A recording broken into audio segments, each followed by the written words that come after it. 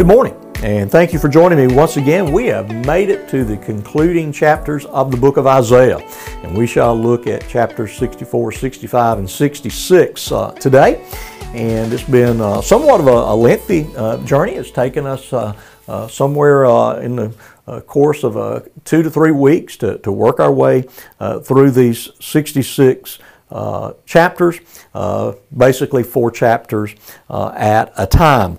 Now, as we come to these final chapters, remember we're in the book of consolation, so Isaiah's final word is this hope of restoration, the hope of consolation. We mentioned yesterday that in the concluding verses of chapter 63, there is this prayer for mercy, this intercessory prayer, and it continues into chapter 64. And then chapter 65 once again plays upon the twin realities, the comparable and contrasting realities of God's salvation and God's judgment, and how they are indeed, in the course of history, intertwined. And then in chapter 66, we see that God will be vindicated, God will be glorified. He will demonstrate Himself as being faithful, as being true, as being just throughout the course of history. That all of history will work out to the very glory of God, and even a final word about a coming, ultimate, and final judgment. Now, let's look here at chapter 65, and we see what may be somewhat familiar to you, beginning in verse 17 of Isaiah 65. It is the promise of a new heaven and a new earth. And as I said, I mentioned it yesterday, as we look at these Old Testament prophecies, in some way they're difficult to understand exactly how and when they have been or they will be fulfilled. And here's the case here. Let me read and then we'll make a couple of comments. For behold, I create new heavens and new earth, and the former things shall not be remembered or come into mind. But be glad and rejoice forever in that which I create. For behold, I create Jerusalem to be a joy, and her people to be gladness. I'll rejoice in Jerusalem and be glad in my people. No more shall be heard in it the sound of weeping and the cry of distress. No more shall there be in it an infant who lives but a few days, or an old man who does not fill out his days. For the young man shall die 100 years old, and the sinner 100 years old shall be accursed. They shall build houses and inhabit them. They shall plant vineyards and eat their fruit. They shall not build and another inhabit. They shall not plant and another eat. For like the days of a tree shall the days of my people be, and my chosen shall long enjoy the work of their hands. They shall not labor in vain or bear children of calamity. For they shall be the offspring of the blessed of the Lord, and their descendants with them. Before they call, I will answer. While they are yet speaking, I will hear. The wolf and the lamb shall graze together. The lion shall eat straw like an ox. The dust shall be the serpent's food. They shall not hurt or destroy in all my holy mountain.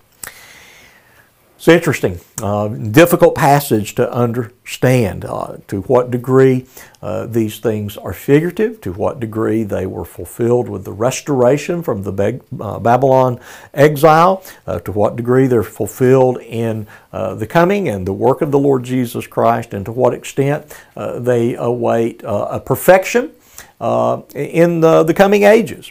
And so whatever it means, God will be faithful, God will be sovereign, He will carry out His plan, that the old ways of a fallen world will pass away. However God chooses to fulfill His promises, they will be fulfilled. And what He means by Jerusalem being a joy, as I said, yes indeed, God promised to restore Jerusalem as a city, as a location of the temple, of a place of worship.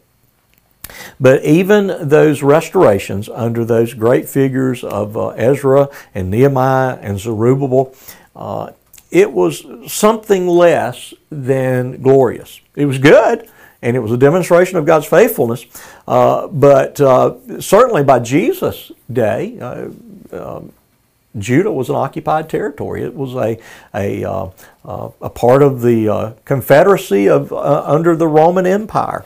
And so it's hard to see that all of these things were fulfilled by the return of the nation to Israel. And then seemingly some of the cosmic or natural repercussions of living in a fallen world, of premature death, of other types of natural evil, doesn't seem to have been in any real way fulfilled as of yet, which lends me to think that there's a future fulfillment.